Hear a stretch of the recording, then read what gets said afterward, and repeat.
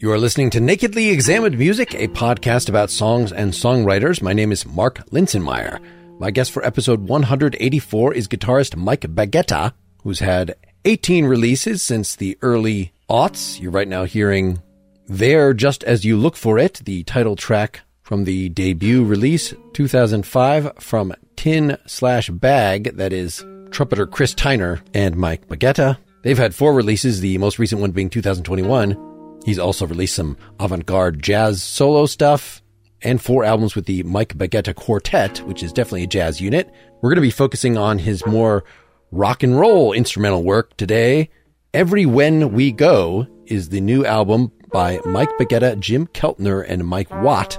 We'll talk about the title track from that. Jim Keltner is a very famous studio drummer with the Traveling Wilburys, with Ry Cooder, many other places, played on a lot of Beatles solo albums. And Mike Watt, also incredible, has been on this show before, started with the Minutemen, Firehose, very important alternative rock artist, has played with Iggy and the Stooges, etc. Then we'll go to the previous album by that trio, Wall of Flowers from 2019. We'll talk about Hospital Song.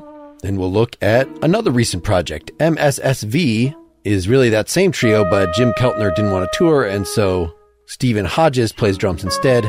We'll talk about the song The Mystery Of from their 2020 album, Main Steam Stop Valve.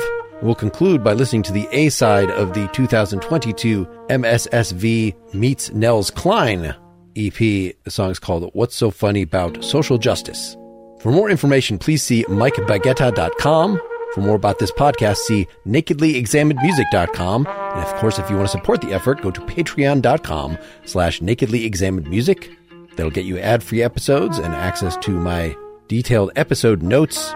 Here we go. So I will have played a little bit of There Just As You Look For It, the title track from, I guess, your debut album as Chris Tyner and Mike Baggetta, 2005. But do you have a vast jazz guitar school repertoire before that, or was this kind of your actual debut? Well, the first album I ever made is an album called Canto, which is of prepared guitar music. Oh, that is the first. Okay. That might have been 2004.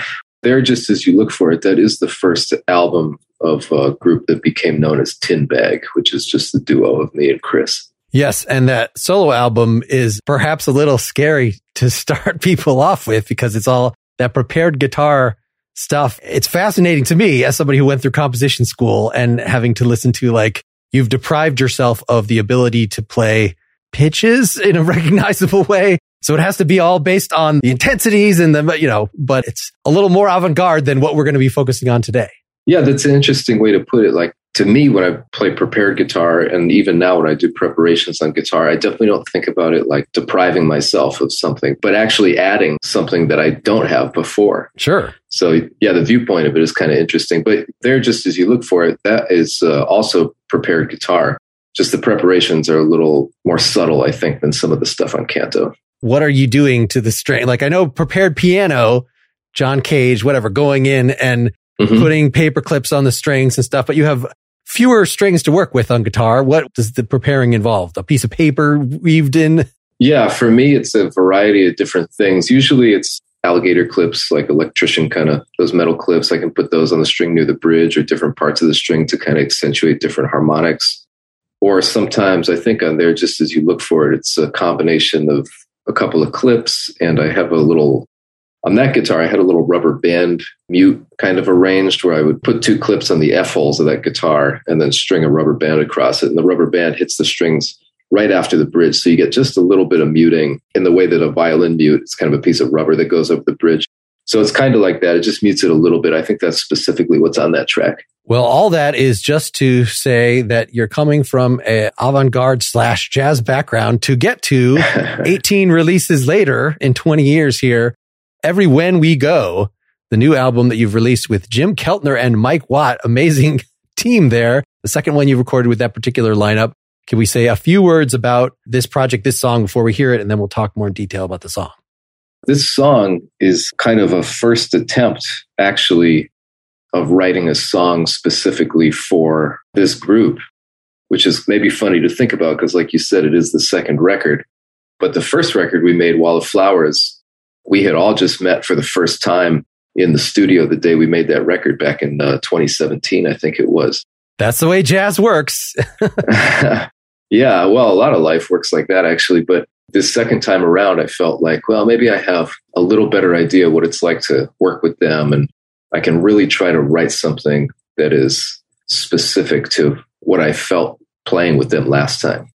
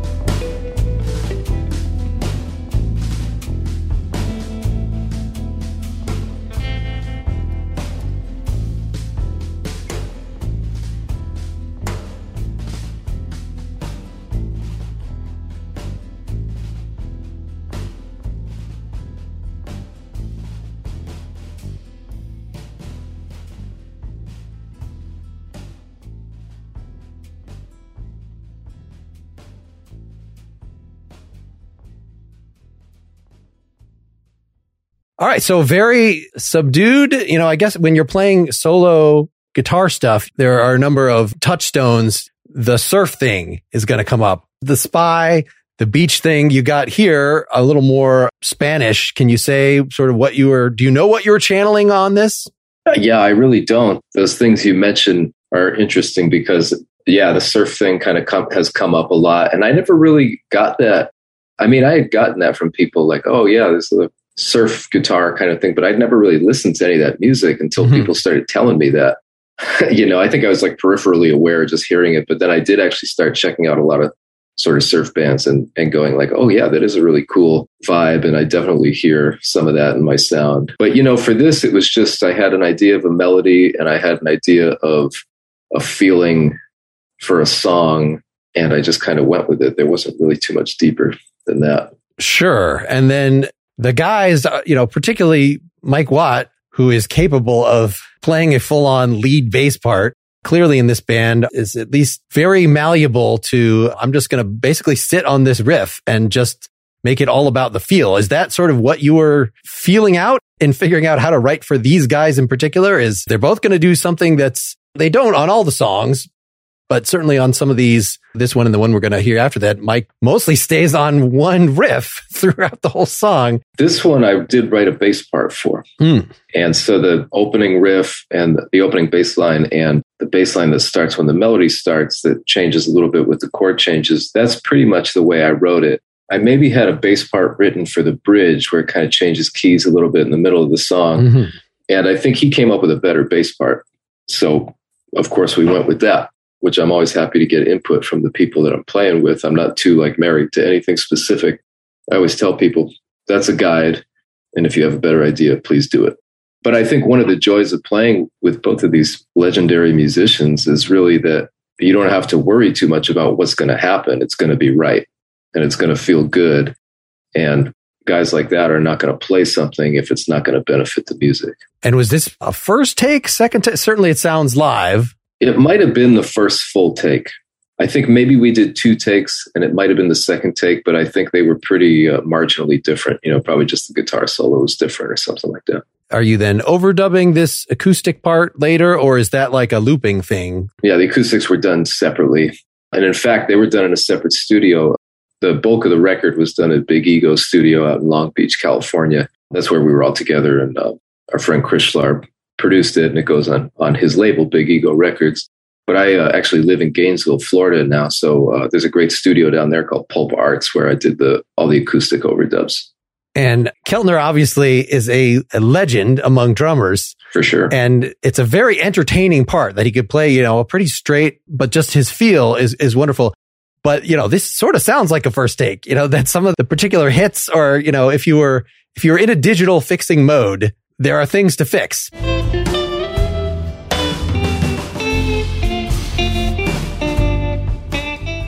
But I guess the raggedness is part of the charm. Or did you even feel that, like when you're overdubbing your acoustics? Yeah, I didn't feel that at all. Okay. I don't think there's anything to fix on there. I think everything is perfect. You know, I mean, yeah, you might expect a cymbal hit to happen after the 4th measure or the 8th measure or whatever, but then you're getting something that you expect. And at that point, it kind of negates the purpose of having other people play in a style that you can't define or something that you wouldn't think about. I love all the surprise that happens with playing with Jim. You know, nothing's out of place. Everything's perfect, even though it might not be what you would think. But that's why I like playing with other people.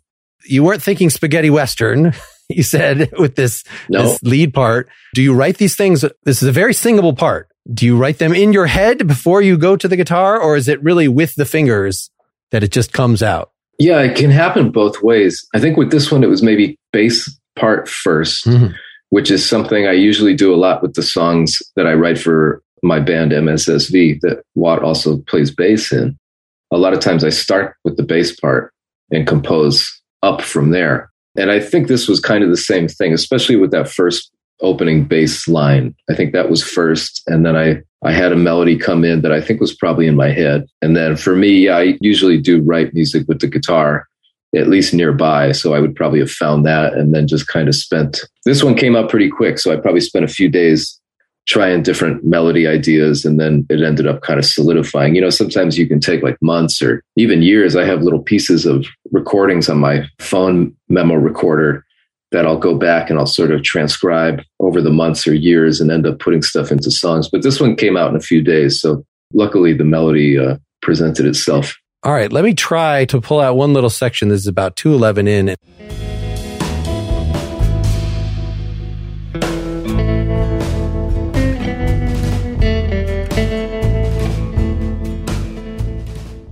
So just the place where it stops with a slightly different chord. And actually, that's one of the Keltner hits right there that I felt like, is that in time? I'm not sure. It feels good. Any thoughts about just choreographing it so that you have these, are you cueing everybody to stop? Or is it just something that's working out? By the second time you play it through, they decide where the stops are going to be? To me, that drum hit, if you want to talk about that specifically, I mean, that's just sort of the end of a section. So he's kind of marking the end of the section before the next section. And yeah, it feels in time to me. But yeah, I definitely am not giving instructions like, okay, everybody's going to stop on beat one in this measure. Like, if you wanted to, as a musician, I think, and I know this from experience, it's really easy to over rehearse a piece to the point where you lose the magic easily. And of course, without meaning to do that. I've kind of found that the stuff I really love about music is the unexpected, unnameable, magical quality of feeling. And I think the best way to try to not lose that, especially in a recording situation, is to not talk about that stuff at all. And if you don't like the way the music is coming out, it might have more to do with the people playing it, maybe aren't the right people for the song, or maybe the song isn't the right vehicle for the people playing it. I think once you get into the weeds of, okay, let's hit this on the and a one here, and let's make sure we stop here and make sure we change, getting into all that, it's sort of unnecessary if you have the right ingredients, I think. I'm not worried about that stuff. Let's play some of the solo here.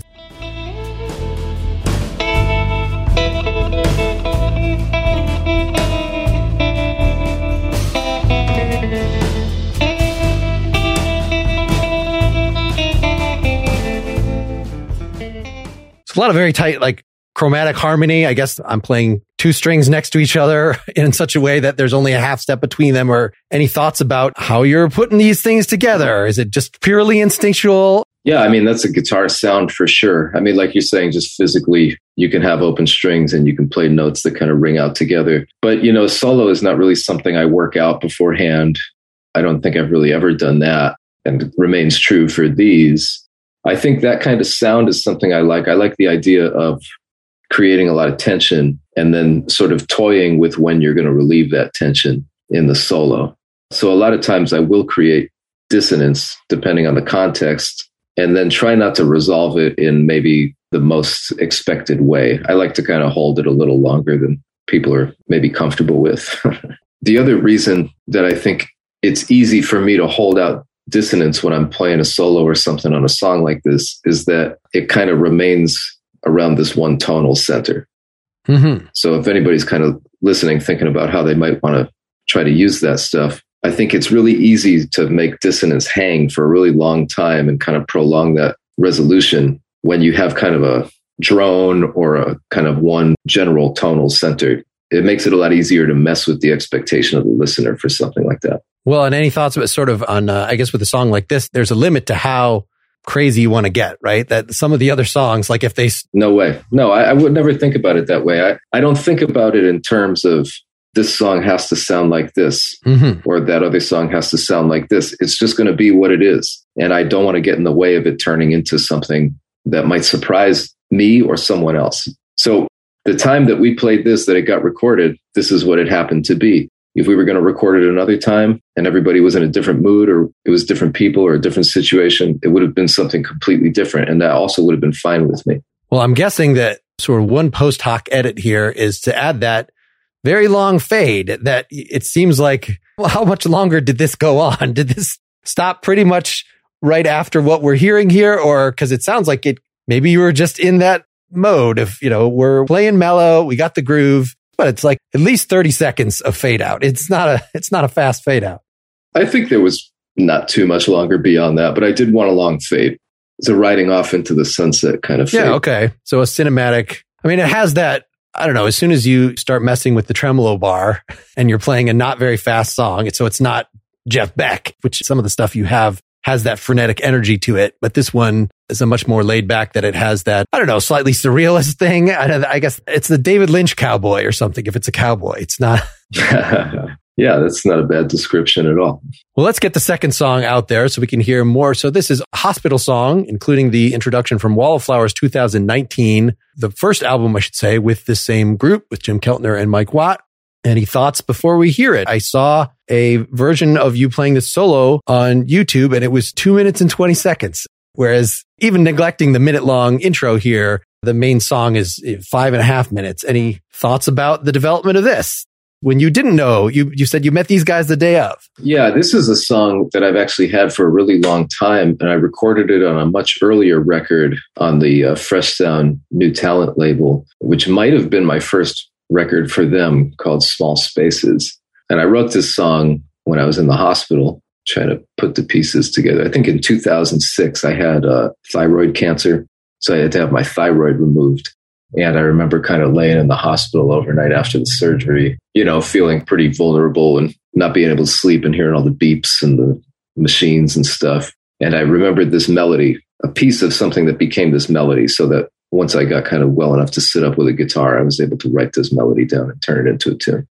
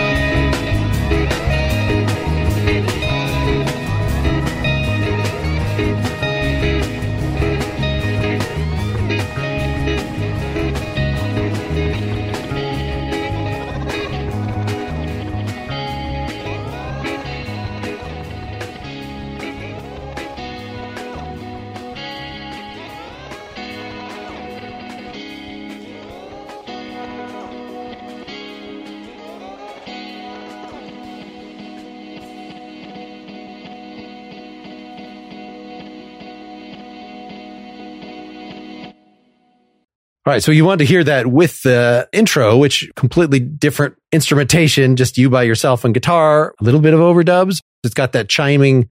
So is that looping or something? Because you're playing by yourself, but then it has these chiming additional. There's a 12-string part. Yeah. And then the song itself. So which came first, the song itself or the intro? Or is the intro just, if you had this floating around for 15 years, something, at least a decade, I assume that variations would come up. And instead of just saying, this is the one that's on the album, let's put two of them. Is that the thought here? Yeah, I mean, you're right. It's a song I've played for years. So I've just played it by myself when I practice, or I've played it with different bands. And it's on that original recording, which is a much slower version and a much earlier version. So it's going to feel different. But I did want to bring that to this session because I thought it was going to have a different energy with these guys. And I'd been playing it sort of faster over the years than that original recording. So I wanted to have a version of the way it evolved and the way I sort of play it now that I remain to play it versus that original recording. But for this, there is that solo part that we called the intro, which is I played on my friend's, I think it's a 1931 National Duolian metal body resonators. I borrowed that for the recording session, and we did a day of solo recording before doing the day of band recording for Wall of Flowers over at Big Ego Studios, because there's a couple solo pieces on the record, right? So I think one of the things we did was just thinking ahead, like, well, if we do this on the session, it might be cool to have a solo version in case we want to use it for something. So just chronologically, yeah, that definitely happened a day earlier than the band recording would have. Let's insert some of the previous version.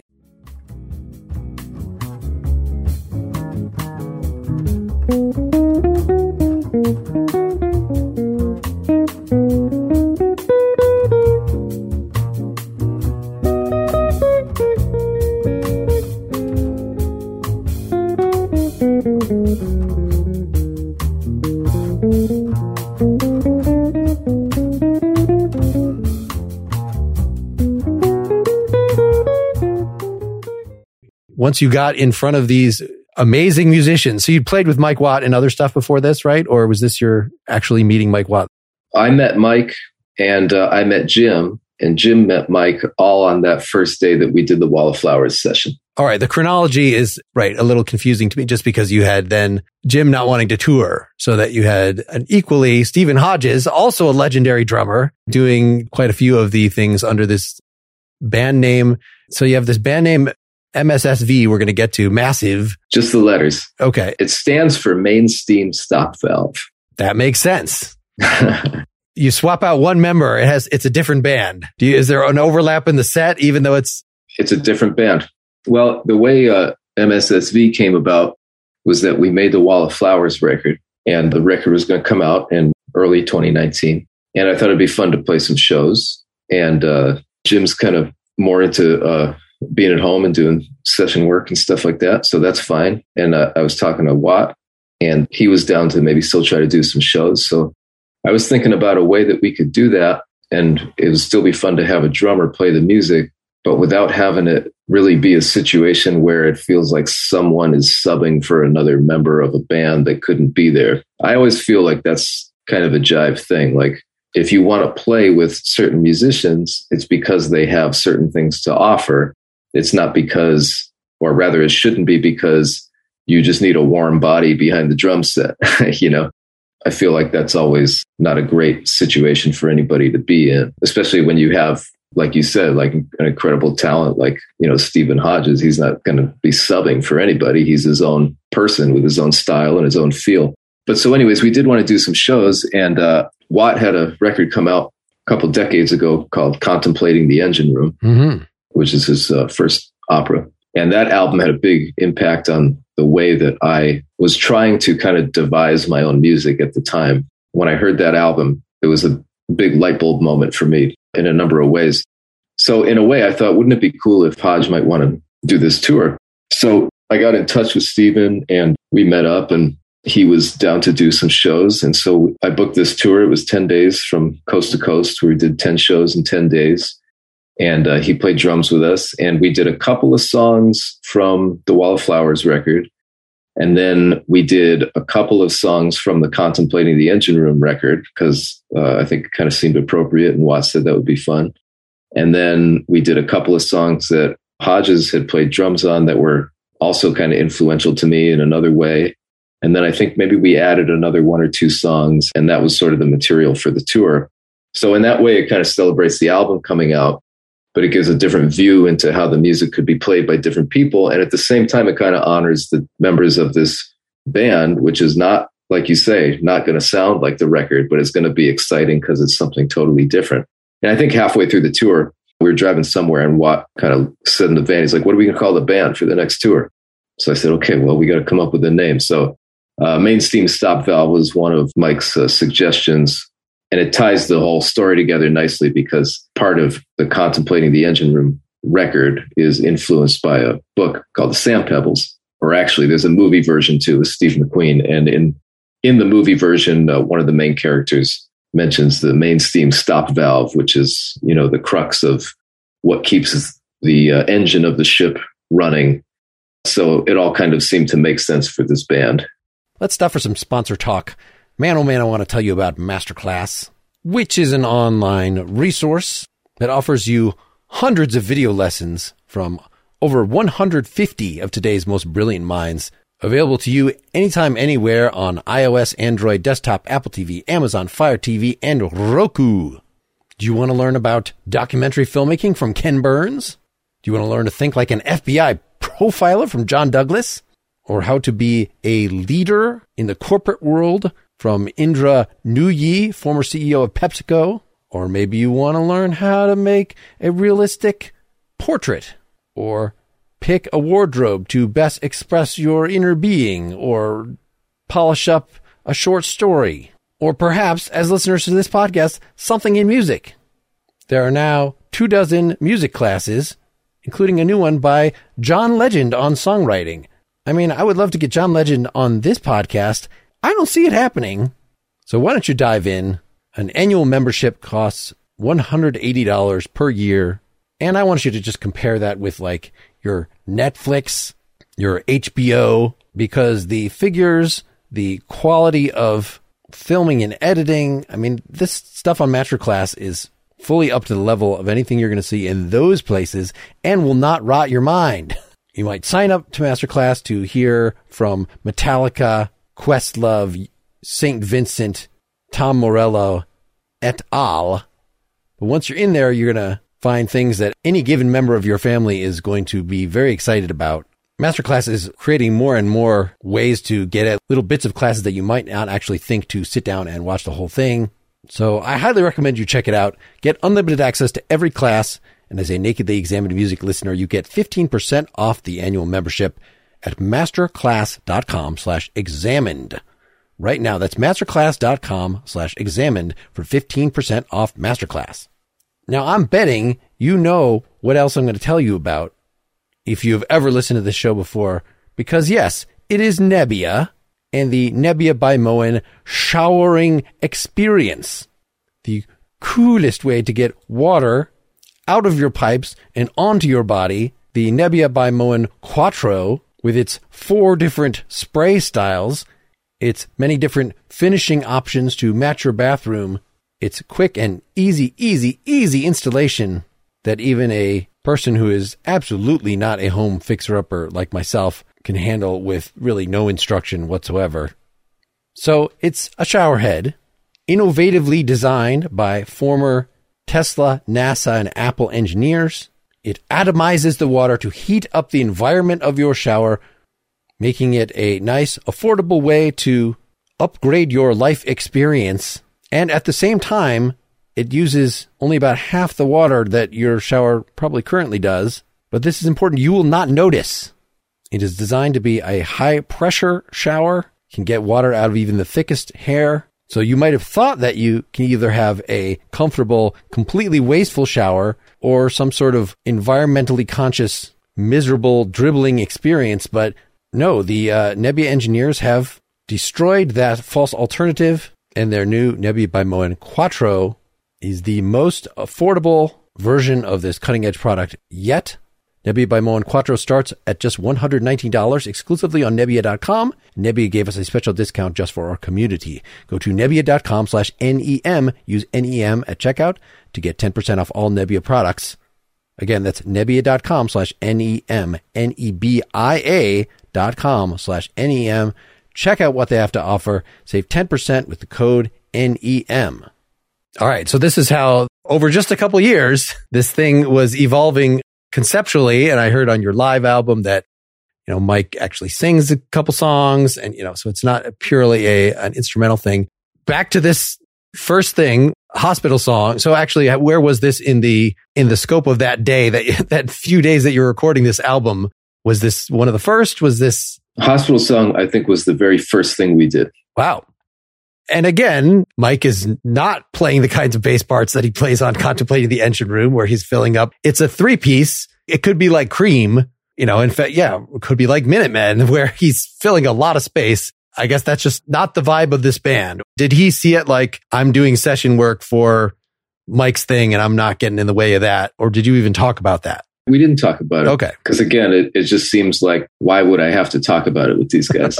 Again, it's not like, hey, I need a bass player for this record. The whole thing was conceived around being able to try to make music with these two guys in a way that was going to be maybe a little different for me and also maybe a little bit different for them, and to see what we could get out of it. Like I think I mentioned before, both those guys are not going to do anything that isn't going to serve the music. So it's not really so much about trying to fill up space, but when that might be appropriate to the song or when that might be appropriate to the groove. I don't think anybody's adverse to that, and nobody's trying to be safe and handle the music with kid gloves, try to not get in the way, but just to kind of find the right thing that is going to be right for the music. Mm-hmm. But you came with all these songs written in advance, is that right? So it wasn't like... If we're talking about the Wall of Flowers record, Hospital Song I wrote in advance, and that one I didn't write a bass part. He came up with his own bass part for that. And the song Wall of Flowers I wrote, that was especially for that session. Okay. And then I think I also brought, we did that old song Blue Velvet on there. I brought that with maybe trying that if we had time, because it's a nice song to play. And I think everything else that we did as a band, we did as part of a bunch of improvisation we did together that day. And did any of that translate to obviously it translated to the live set in that you were playing those songs later live. So you had to remember, recreate, or was a good chunk of the set like improvised on the spot when you're playing live? Well, parts of it are for sure. Mm-hmm. But the two songs on Wall of Flowers, one is called I Am Not a Data Point. Mm-hmm. The other one is called Dirty Smell of Dying. And those two songs we improvised for sort of hours in the studio together. And I went back and found pieces in that improvisation that I thought could be interesting as songs unto themselves. So I'd do a little chop, and then I would transcribe maybe Watt's bass line. I would transcribe some chords that I had played. I would transcribe rhythms from what Jim was playing. And then I would take those elements that stood out to me, and I would go back and I would compose different things that tried to tie it all together. And then I would overdub guitar parts, sort of like a new composition on top of that, to try to make the whole thing have this feeling for the listener of not really knowing if it was composed or if it was improvised, to really get it into that gray space where there's a lot of mystery happening with that. And was it whole sections, the 3-minute section, rather than I like these 2 measures here and this 4 measures here? It wasn't that kind of Frankensteining. It was some of both. Mm-hmm. There were longer sections where I would transcribe all the drum rhythms or all the guitar chords. And then there were little 2-bar, 4-bar sections of things that seemed really important to my ear. And maybe I would take those and treat them as sort of the main elements for recomposing to it. Just a little more on Hospital Song. So this, like the first song, has some guitar overdubs, I assume, after the fact. Let's strum an acoustic just to like make the chords. To me, the effect is make the chords clearer, because who knows what the lead guitar is going to be doing at this point. That wouldn't have been why I did it, but I did do them after the fact. I think I just like to hear the mix of acoustic and electric instruments. I don't do it because I think something needs more like harmonic foundation or something. I feel like that's going to be there to some degree, that I don't need to reinforce it. But I do like that mix of acoustic and electric instruments for sure. Sure. Well, and then the main overdub, in fact, let me just play it. 49 seconds in.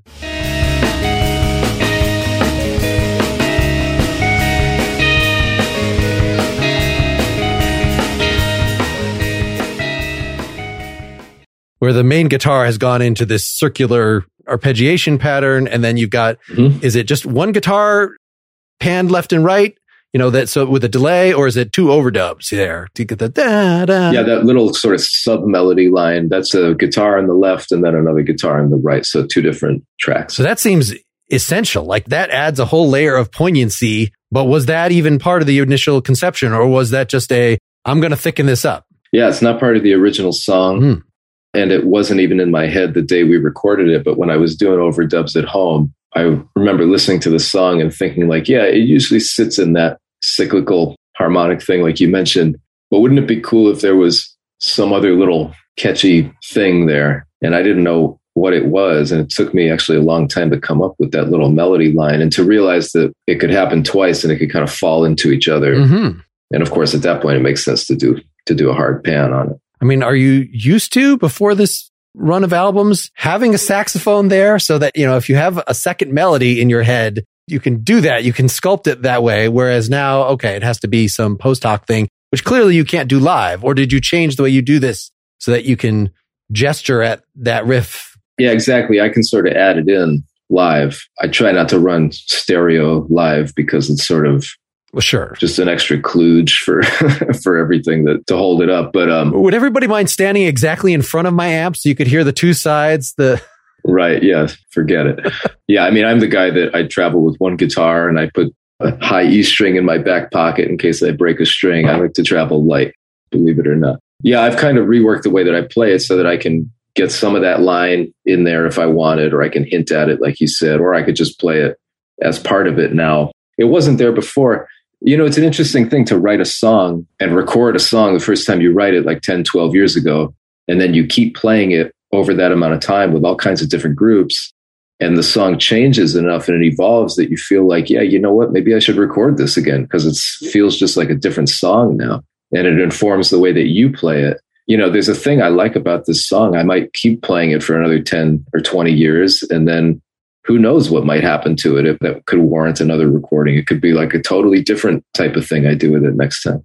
Would some of that be that eventually you're playing this so much that eventually words just come into your head and you have to create a vocal version? Maybe. Let me play a little more from 4:15. So I said we start hearing some digital stink in the overdubs.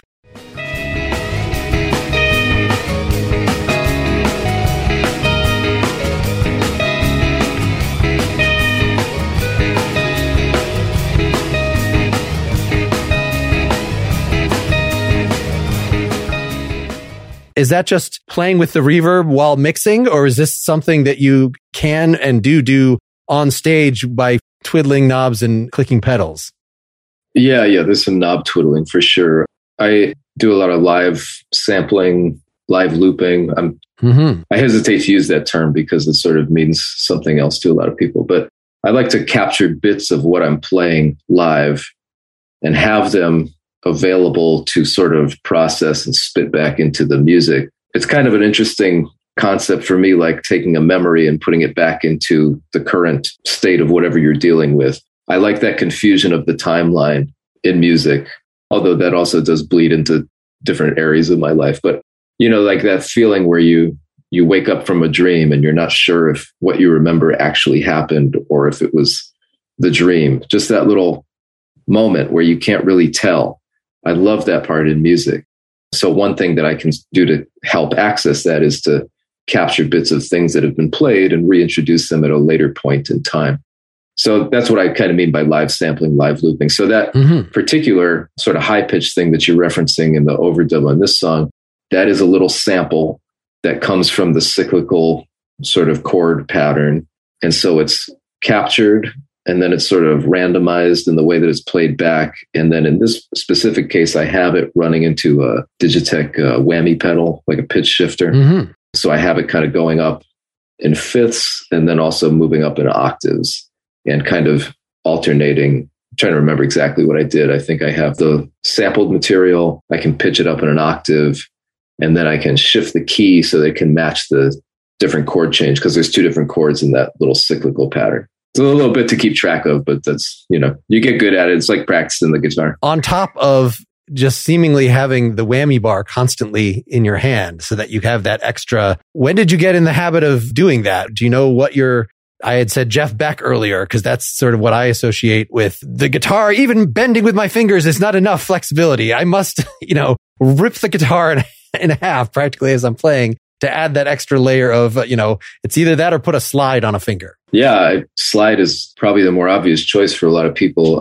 Yeah, one of the first albums that really had a big effect on me actually was a Jeff Beck record where he is starting to play the Strat, that record called Wired from, I think it's the late 70s. Yeah, that was a huge record for me. It was in my dad's record collection. And that was the one I would always kind of pick out and wore out over the years. And specifically because he played, this is kind of how I got into jazz as much as I got into it or was able to get into it.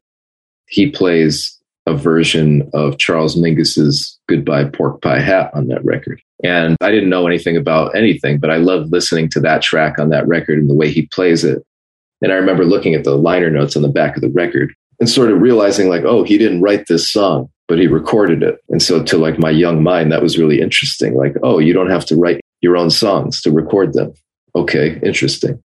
Well, who is this Charles Mingus character? So I think I went out and sort of started to learn about who he was, or maybe I got a Mingus record. And that was kind of how I got interested in jazz music, sort of working backwards through liner notes on records, following things that were cool with my ear, And so I was aware of like that style with the whammy bar and things, but I never really thought it was for me until I started hearing another guitarist named David Torn. Oh, yeah. The way that he's able to really give a very human sound to the instrument, as well as all kinds of other unknown creature sounds to the guitar. I think a lot of it had to do with the way he can manipulate the bar and sort of make the notes move in the way that a voice would move. So the way he used it really started to speak to me, where I started thinking like, there could be something for me in this. And of course, you don't want to mimic things exactly, but I had a feeling that there was something for me in my voice on the instrument and in music that had something to do with that from hearing the way that he could do it. And so that was really when I started to kind of investigate that. He's such a big help to me. He's like so generous with his knowledge. And I got to play on his last ECM record called Son of Goldfinger. He added a couple of guitars to the string section on one of those pieces on there. So I got to really work with him on that music. And so it was really cool to be on a record with someone you've kind of looked up to from afar on your instrument for decades, But he told me all kinds of really interesting things that you can do with the whammy bar and stuff that I still continue to practice daily. Well, and I wanted to ask you, having those sort of connections, how to navigate. It seems like it used to be that rock and jazz were just separate things, but somebody like David Torn, who's done so much session work, and that you can have the jazz background, the jazz chops, but still be welcomed on that, I don't know, whatever things that Brian Eno has produced or the things that are influenced by that, this British influenced. That's not what you're doing. This is a very American sounding record now, but it's still, did Tin Bag just play jazz venues, or how do you even market yourself when you're starting an instrumental group here? I never really worried about it that much. Maybe I should have. People don't really know what to do sometimes when they don't know what to call something. But for me, it was never really a concern because I love all kinds of music, and I never really thought that I had to choose. Like, are you a Mets fan or are you a Yankees fan? Because you can't be both. That never really seemed like a music thing to me. Like, yeah, of course, I love Jeff Beck and I love Miles Davis and I love Dinosaur Jr. and I love Shostakovich and I love King Sunny Ade and I love James Brown. And, like, why do you have to only do this? And of course, I'm not like naive. Like, yeah, I understand that genre helps people define things for lots of reasons, but I just want to see how long I can stay away from that. I actually use a term called post-genre because I feel like in 2022, it's sort of pointless to be having those little minutiae discussions anymore. Because like you say, there's a whole history of music of things mixing. Why do we keep trying to separate it? It was more just like, are you playing jazz festivals, or who's on the bill with you? Who will book you? It seems like those things are defined less by musical style than by networks of musicians. But now we have David Torn and folks like that who seems to have, actually last time he played in my town in Madison, it was like at a university arts building. It was not at a bar that Mike Watt's band of the day could have been opening for them or whatever. It was this is art music. I don't know. I guess that's the way whoever was booking that tour decided to look at it. And I guess if your songs are all, if I'm remembering that album correctly, I think I was in talks to maybe have him on the show at that point, but all the songs were 15 minutes plus. It was a little difficult to put, I'd still love to talk to him sometime. But yeah, anything to relate in terms of when you say you don't worry about that, is that just because someone else is booking the tours, or are you a very DIY musician in terms of the business? Yeah, I'm usually booking the tours for sure. But I mean, I've booked things at art type performance spaces, as well as rock clubs, as well as different types of music festivals. I'm not worried about it. So I want to try to see if I can make everyone else not worried about it. Sure. I'm not too picky. If there's an environment that's willing to let the music happen and expose people to it that might not normally be exposed to it, I'm like even way more for it. If you put art music in a rock club, or if you put rock music in an art space, let's do it. Yeah, I guess it's just a matter of how high they have you cranked in the PA. Or it makes the people sort of think differently about what they might have expected, Well, let's get the third song out there. I'm taking so long getting distracted by it, but we've already talked about MMSV. So The Mystery of, which this is a much less straightforwardly audience friendly thing. I mean, it's got a sort of a warped spy surf sort of thing, a lounge gesture. It's still very melodic, but especially this opening, I wrote Jingle Bells from Hell, prepared guitar. So what you're doing, can you prepare folks for what they're about to hear from this mainstream Stop Valve? This is 2020. So in between the two things we've heard. The opening is actually just me strumming the strings above the guitar nut up near the tuning pegs. So they're real high. So I'm just strumming that. No preparation necessary. It's right there. No preparation, just other than stabbing your finger and bleeding all over the strings sometimes.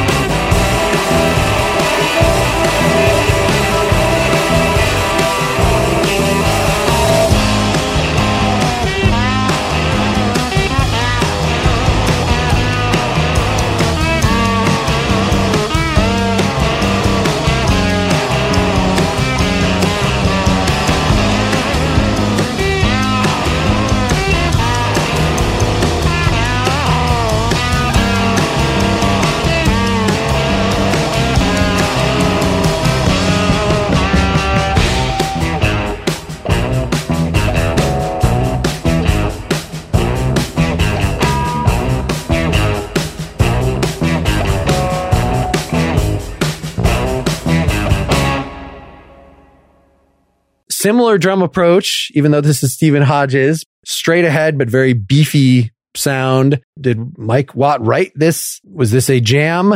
No, this is a full composition. And in fact, this is one of the first songs where I started kind of really getting into the way that I write music for MSSV, which is starting with the bass part. This is an idea that Watt had brought up at some point on one of our little previous tours.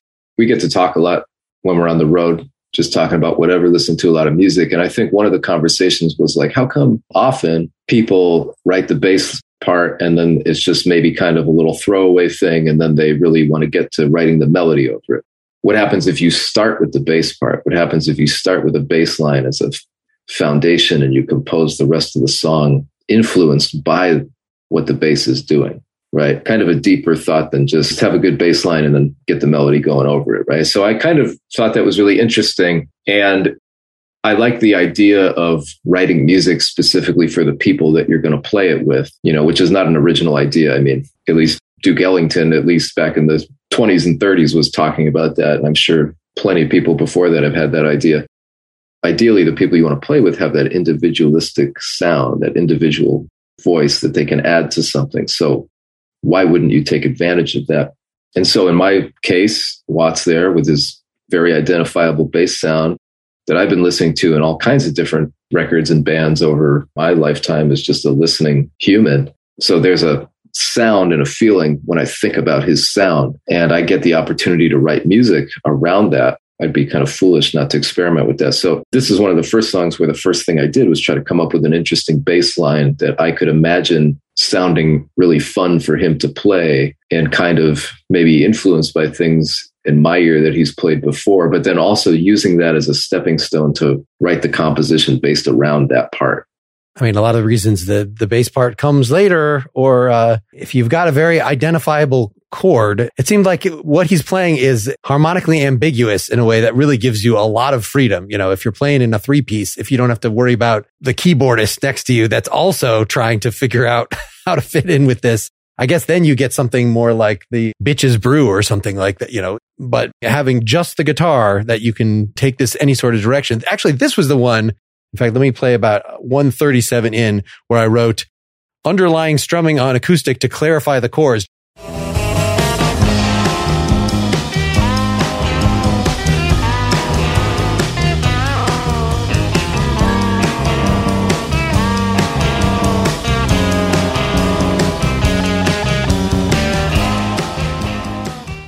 I mean, I guess at that part of it, the bass is doing something that's much more harmonically definite, like we're supporting it. So it's more just makes it sound juicier and thicker to have the acoustic there rather than just this very bent. I could see playing that very straight or doing it on trumpet or something like that. If you're going to have that amount of tremolo in there, having something to stabilize at least makes it sound sweeter, whether it was necessary or not. It would have felt different if it was there. It would have felt different if it wasn't there.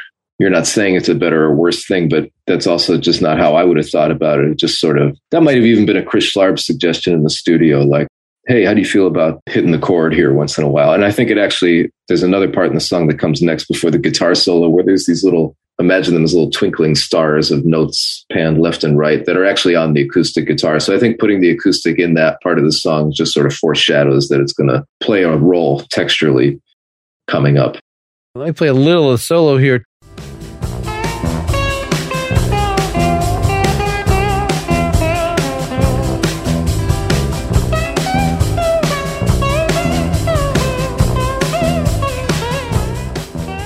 So I think that's exactly the part you were talking about with those spooky acoustic things panned hard left and right. But right. It still gets to be harmonically ambiguous because, that is a very, actually I wrote, it sort of had a koto feel, the Japanese instrument. Like, is that just one of the tricks that comes out of your bag periodically? Or was this sort of unique to this song that you're trying to write make your guitar into a whole different instrument with every song? I wanted that sound on this solo because it is kind of a mysterious sounding set of harmony, maybe hence the name of the song. I don't know. The name came later, I assume? All the names come later, except for Hospital Song, because I wrote it in the hospital. And for a moment, I thought every song I wrote would be like that. I think the original name for this was Mystery Song. And then I had another song called Flower Song, which was Wall of Flowers. And then I had something song, like the totally non-inventive naming scheme. So the full titles usually come later. But anyways, that sound is actually not whammy bar. That is a slide on there, but it's okay. But it's not a normal guitar slide. It's actually gone now. But it was this cheap little thin piece of plastic that was kind of like the inside of a roll of bubble wrap or something. It wasn't, because I bought more and they had cardboard tubes inside them. I was trying to find another one, but I still have no idea where I got it. But it just was like a cheap thin piece of trash, basically.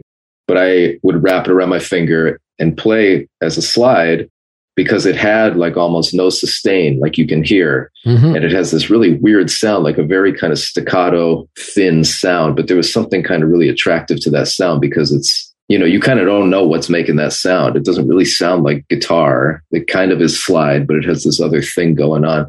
And I love that sound. And so I was going to use it on the big MSSV tour we did this past spring, the Haru tour. And that was 48 shows.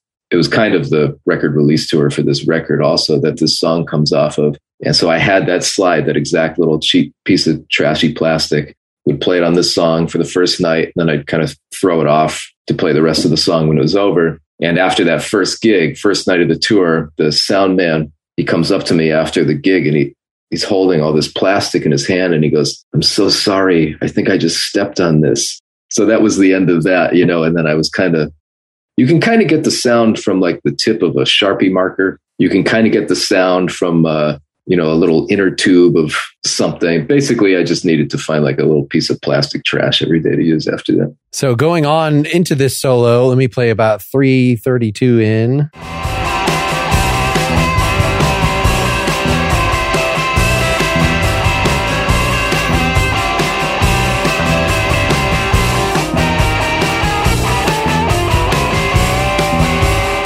Where it just becomes like an extended chord, but like you're adding extra notes and I haven't actually seen you play this one live with your hand. Are you moving up the fretboard, or are you just adding on a finger here and there just to kind of have some movement, but it still has, the driving as if you're just playing one chord the whole thing?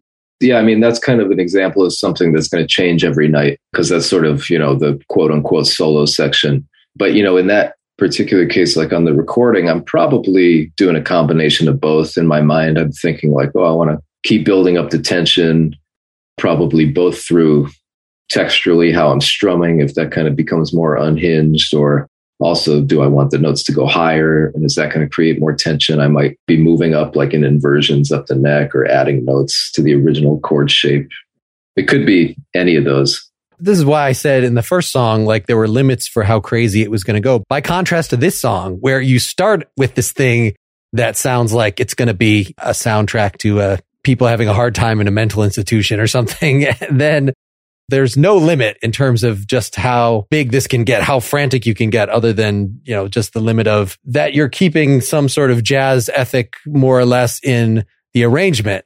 You're not going to have the psychedelic strings come on top of that, or I don't know. Have you played around with more extensive arrangements or studio, just so you could, what you're saying in terms of adding those overdubs in the hospital song to like, oh, wouldn't that be nice to add that little yearning bit and have some, I would think at some point, if you record enough of these albums that, or is that just against your musical religion to, I'm going to get strings in here. I'm going to overdub my guitar 12 times. I'm going to, really be able to add extra dimensions. It's hard to say. I think the song tells you what to do at a certain point when you're thinking about how you might want it to sound. I still really don't think about that type of thing like, oh, it's this song, so I can't do this. Sure. I don't ever think about it that way. I think like you can do anything with any song. It's easier to talk like that after you've heard a recording of a song. And I wouldn't want to think that way before it's been recorded. So if I'm thinking about it on that side of it and someone else hears it later, it's easier to think about on that other side of it, because you hear the quote unquote completed thing, and then it has that feeling. But when you're making it, I don't know what that feeling is yet. And I don't want to pre-prescribe too much of what I think it should be at that point. So it gets recorded and certain things happen, and then the shape kind of takes shape. And yeah, you have tracks that can set a direction to it, but you can still change that direction if you wanted to. Anyways, a long-winded explanation, but I don't think there is any limit to what I could do with a song. And, if I'm going to add psychedelic string burnout or 12 guitar overdubs, I mean, all that sounds totally reasonable to me right now. There's a certain elegance to staying more or less in the jazz idiom of this is people on stage. And yes, I can sweeten it a little bit because it's a studio thing. But for the most part, like I want to be able to, you want to be able to take this back on the road and have it still sound like this is not repeatable. Well, I also like the idea that you'd make a record and then you would do it live with a different sound. With a different band, that it's almost like you're being a cover band of your own music. I've heard somebody I had on here. Yeah, that's a good way of thinking. In a derogatory way of like, I don't know. I felt like I was being a cover band of it, but that's kind of a cool thing. I like the for sure. The Police that they would specifically say like, what we do in the studio is what we do in the studio. Once we get out there, like it's a different thing. It doesn't even matter if it's the same people there. We're still going to have a totally different interpretation. It's a good reason to go to the gig too. Like, wow, this is going to be really different than the record. I definitely have to hear how this is going to be different. That's real attractive to me. And it can't be an accident that, again, that's like Andy Summers, really a jazz guy stuffed in this rock box, but it opens certain doors. It's not like The Cars, another one of my favorite bands, but like it's always going to sound pretty much exactly like that. Yeah. And there's a lot of things that you can get from all those types of things, like we were talking about earlier with the genre, kind of cross-pollination of genre or whatever. Like, yeah, there is that sort of jazz with a capital J thing about music, about like kind of embracing the improvisation, the differences every night, maybe the live performance aspect. But those things exist in rock music. I mean, those things exist in all kinds of musics, maybe not the improvisation so much like in earlier century classical music. Okay, yeah, that's pretty specific. But if you go back even further, Bach was improvising those organ pieces that then were committed to paper that get played as compositions, So I think it's not so easy to think about it that way. I don't know. Well, let's wrap up by introducing a final thing, yet another. So this is MMSV meets Nels Cline. The song was What's So Funny About Social Justice, which I'm hearing at least 3 guitars here. There's a swirly thing. There's the main lead line. And then it seems like Nels takes the solo later. As far as I could tell, I've had him on the show before, so I'm pretty familiar with his style. Can you tell beforehand who is who? Tell the audience. Yeah, there is some sort of like guitar sampling, looping kind of sounds. I think that's both of us doing different types of things. Okay. And then I'm playing kind of the more chordal riff stuff in this song, and he's playing the more melodic type of stuff. And he is the one taking the guitar solo for sure, too. All right. Any other words before we go about this meetup? Was Nels on your radar I know he's played with Mike in a band that I interviewed Mike Watt about. So yeah, I mean, Nels is like a big influence and also just like another super friendly, generous dude to little old me. But I forget when I first heard him. It was definitely a long time ago. And it was definitely like in more improvised music settings. But then again, back to Watt's Contemplating the Engine Room record. He's the guitarist on that record. And, that record had a huge influence on me. Not even so much for the playing, but just the concept of this idea about how you could have music that wasn't really defined by a certain genre, but also didn't really impact the sound of the band. That album, it sounds like a band that is not limiting themselves to any specific style. And yet you can hear that they pull from everything, but they still sound like a very specific set of voices making really individualistic music. That was the big thing about that record for me. But so Nels was on there, of course. And so since that was the record that made me think, oh, I should ask Hodges if he wants to play with me and Watt in this band I'm making. And so when, disease hit and we're all in lockdown, I was talking with Watt and Hodges, and we decided we'd try to do a bunch of 7-inch releases where we'd record our parts separately and see how it worked out. So we started working with that. I was writing new music for us, and I would make these little demos of just, ideas. They could use them or they could not use them for their parts, making a click track, writing the songs and sending it out. And then we'd see like, oh, maybe there's somebody that would be cool to play with. So we asked Nels if he'd want to do a 7-inch with us. And in this case, MSSV meets Nels Cline that Strike Light Records out of Knoxville put out. This song, What's So Funny About Social Justice, this is my composition that I wrote for the four of us. And the other side is Nels's composition called Loose Stone, Fresh Oil that he wrote for the four of us. So we each wrote one song to go on each side with all four of us playing together in mind. So it was kind of a fun way to work. And we recorded all our parts separately in our little home spaces. And we sort of sent it around with people adding their parts and sending it back to add other parts and then sending it out to get mixed and pressed and all that. So it was a good, positive way to kind of use that time to still continue making new stuff. Well, that's great. I'm going to have to fish around to see who else, in the more straightforwardly jazz community, it seems against the jazz religion to do stuff in overdubs in different studios, blah, blah, blah. Like, I don't know that Herbie Hancock would have done something like this, but maybe somebody a generation or two younger that are open to this kind of thing. Well, I would just say quickly, I think Herbie is probably a lot more forward thinking than musicians a third of his age. So I don't know about that example in particular. Sure. He wrote Rocket. I mean, yeah, of course. Exactly. Yeah, exactly. Some flexibility. All right. Well, anyway, here we go. What's so funny about social justice? Thank you so much for doing this. It was a pleasure listening through all your stuff. Thank you, Mark.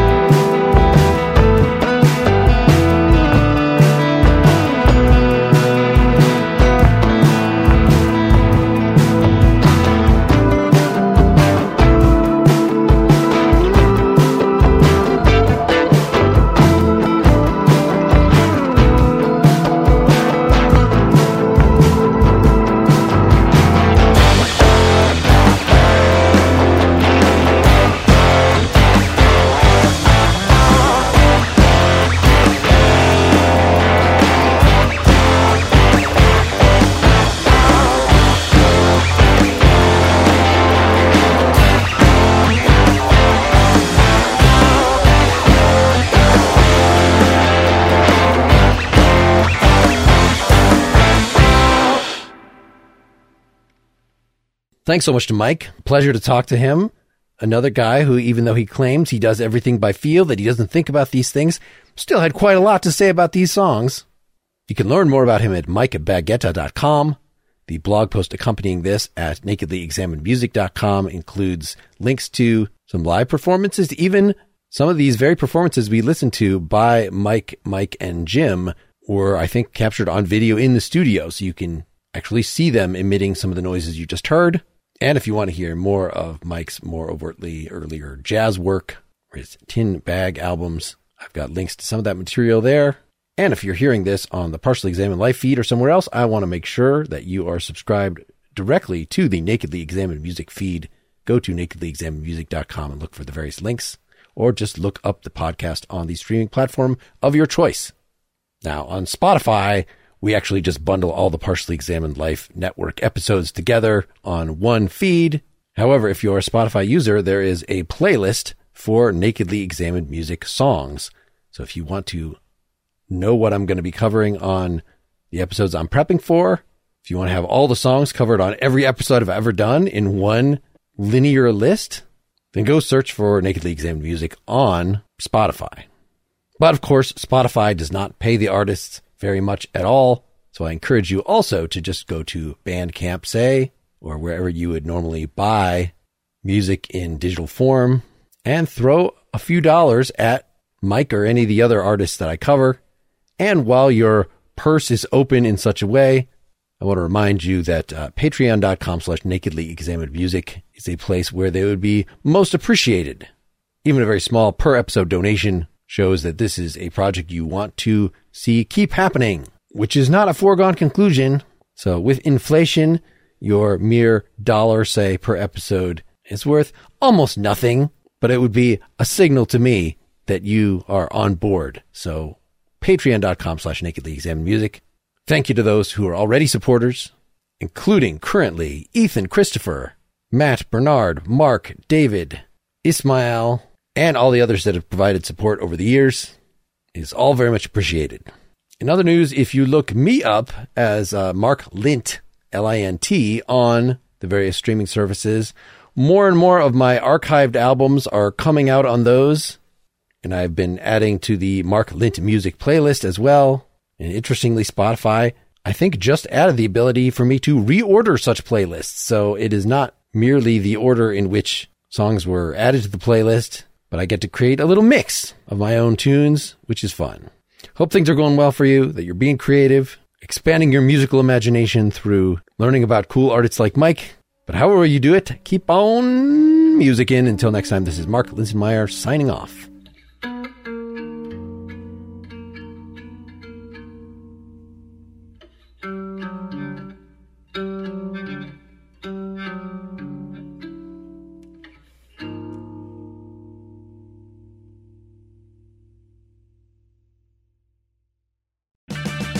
Purchase new wiper blades from O'Reilly Auto Parts today and we'll install them for free. See better and drive safer with O'Reilly Auto Parts. Oh, oh, oh, O'Reilly Auto Parts.